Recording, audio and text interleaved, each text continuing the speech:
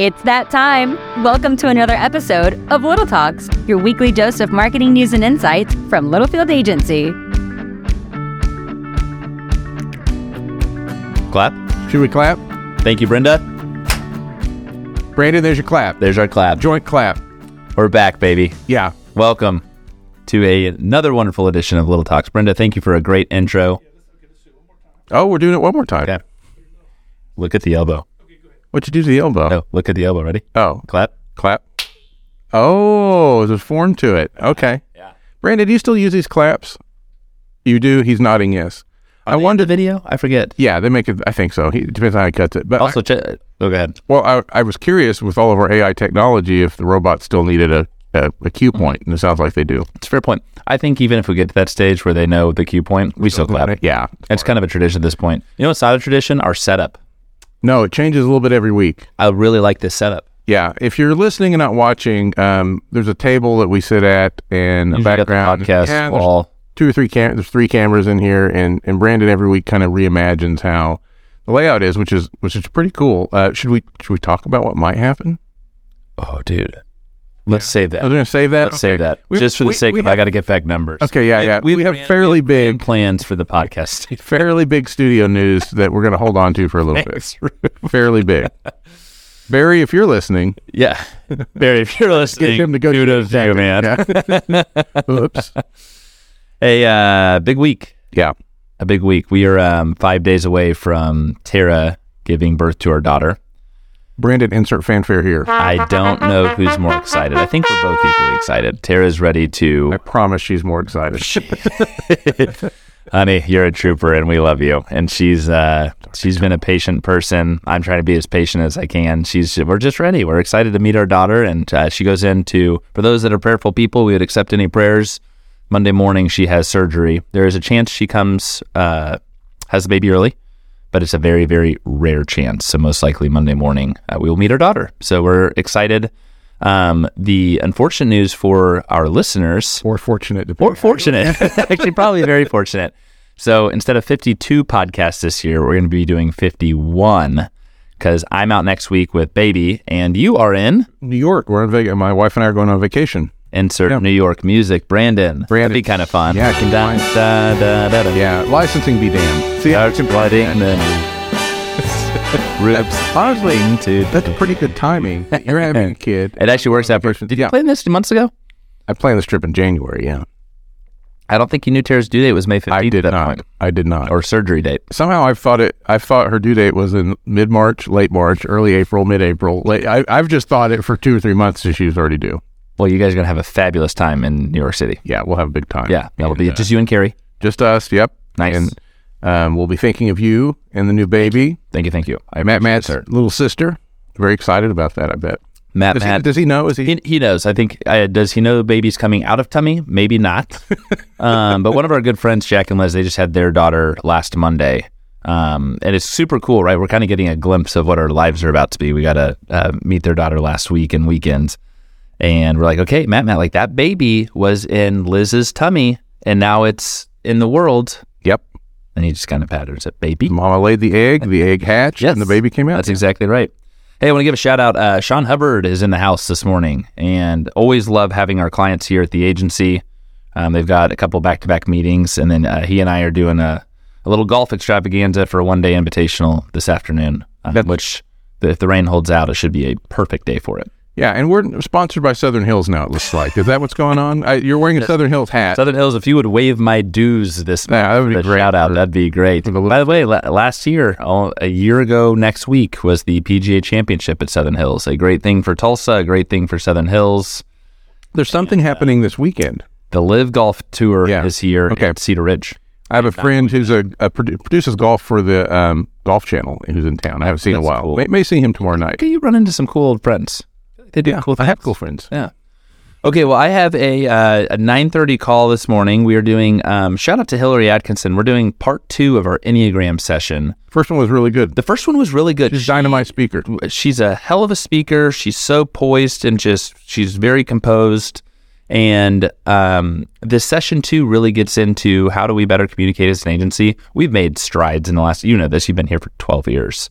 I mean, we made some really great strides, but I think it's just a good opportunity to come up to 30,000 feet and think through how do we better communicate within departments, outside of departments, with our clients. So in Enneagram work, when we first did it, we've done it, I think we've had 2 times we've kind of redone it like this. But from the very first time that when I was here, we did it, it was, I'd say it was a game changer. Like, it really changed how we communicated and how we interacted with each other in a positive way.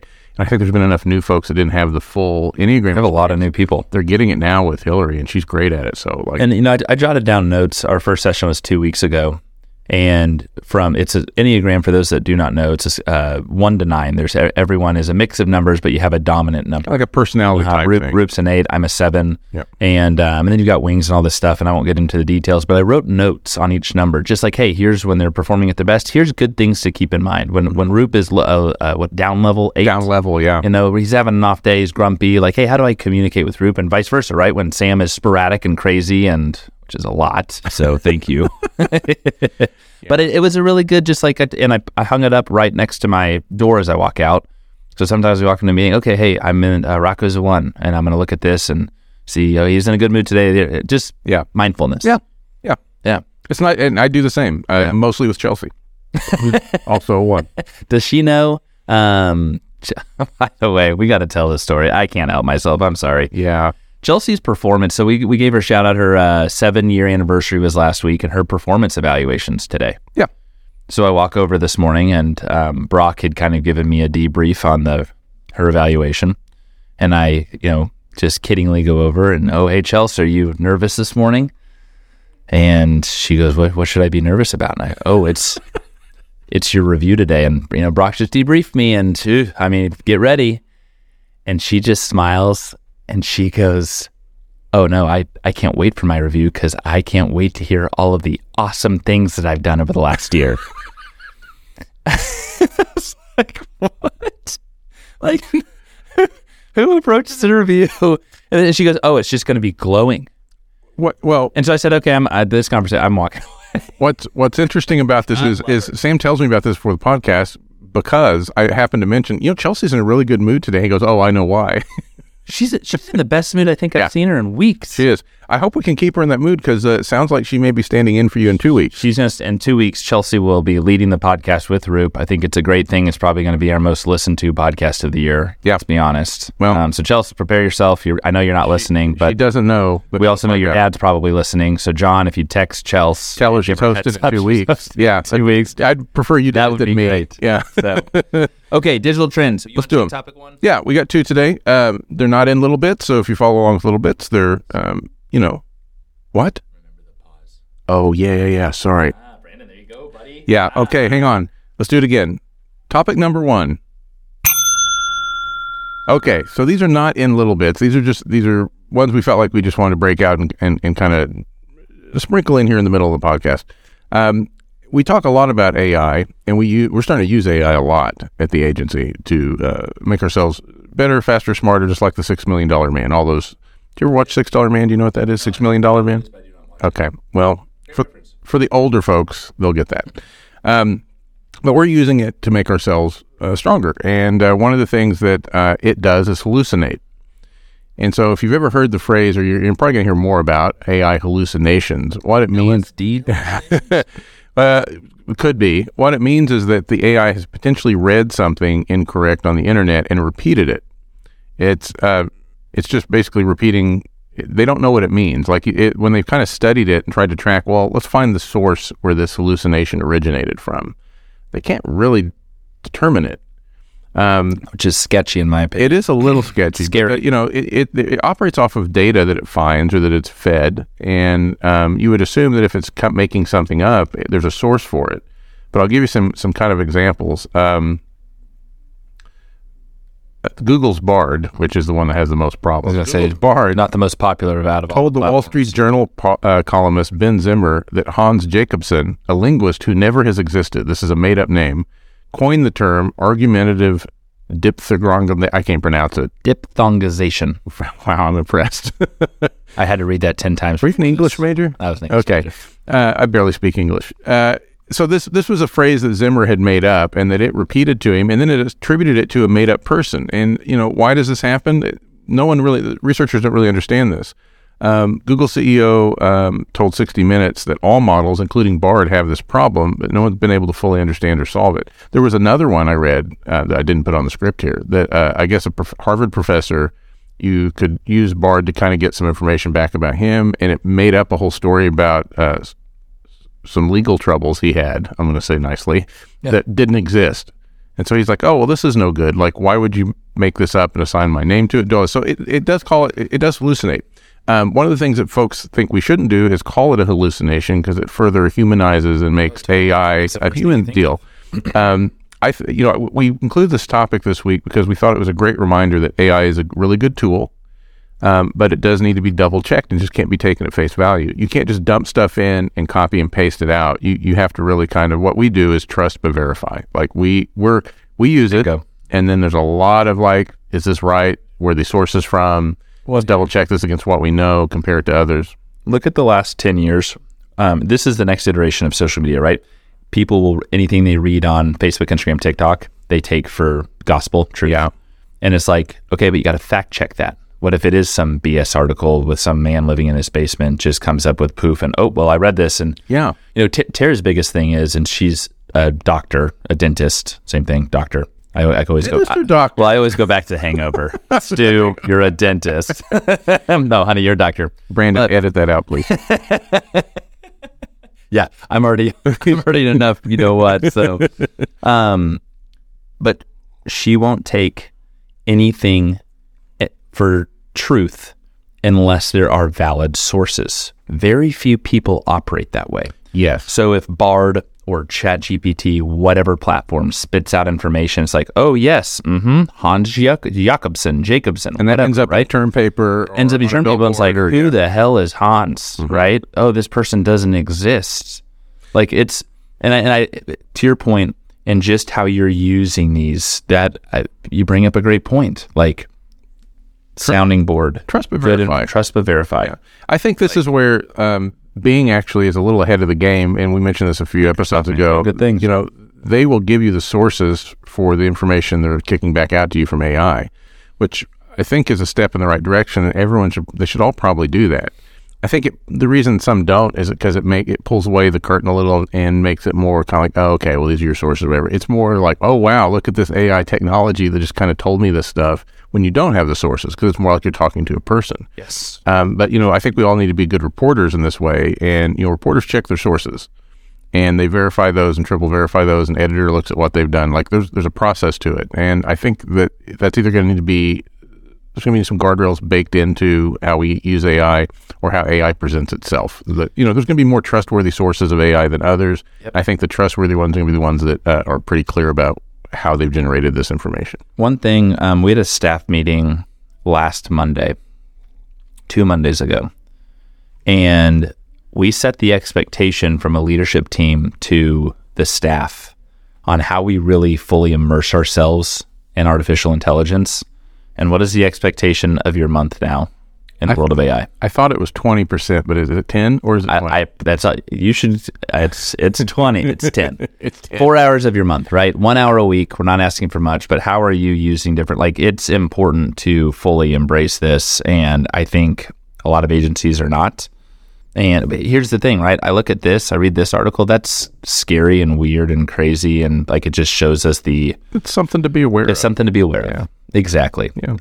But I also think it's like, okay, we're aware of this, but how are we better using this to better our clients, better our work, get more ideas, take things in, learn things? Like there's still a lot of good to this. Yeah, smart people are going to use it in smart ways. Smart people are going to. That's a great. And I think that's and dumb people are going to use it in dumb ways. I should. I really like that, but no, it's just important. Keep this, and we'll obviously keep talking about this. So the more you hear us talk about AI, just know that we also have some trust and verify going on here. So topic 2. This is a PSA. You got this one, okay? I got this one. So do we topic 2? Number 2. Perfect. Nice. Elon Musk says that Twitter is in the process of purging inactive accounts and freeing up @ handles. So they're freeing up handles. Yeah, there are handles to be had. So now is the time I think about this. Really, also for your B2B brand has like your active Twitter handle, or maybe use it, or maybe not. Maybe it's inactive, and I think a lot of brands probably have a handle they claimed a long time ago. They're not using it, and Yes. they're probably falling under this purge it's about to happen. Yes. Also, personally, if you want to grab some fun at handles, like that's a great thing. But this is a time where it's like, okay, hey, what you call the bluebird, which I still think is so funny.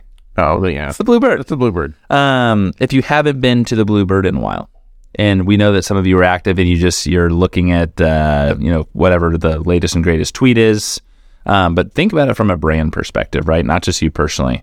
It might be, it's a good idea to kind of visit it and take a look. And I mean, you want to protect your brand name if you have it, so you don't want to lose it and have some jerk claim it. There's already some kind of verification imposter problems on Twitter, but like the handle that you have that you probably got a long time ago and that you're not using, or that you use once in a while, it's probably a good idea in the next week or so to go on and just make a "Hey, we're still here" tweet, maybe 2 or 3 of those.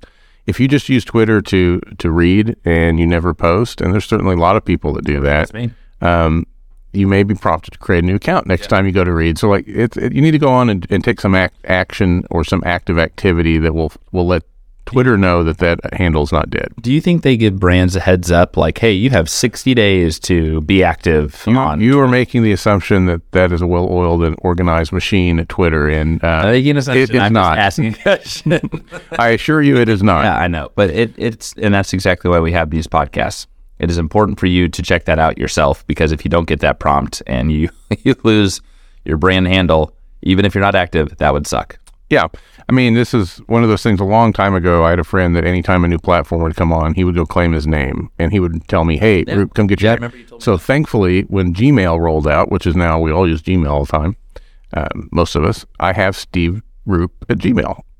And I don't have Steve Roop 12345 Totally XYZ at Gmail. Totally. So like I always thought of that, and so I have a lot of things. Twitter's one where I was able to claim handles I wanted early on, and there's probably some out there that if they were still big and there was enough news, MySpace. If they're like, yeah, we're cleaning up MySpace.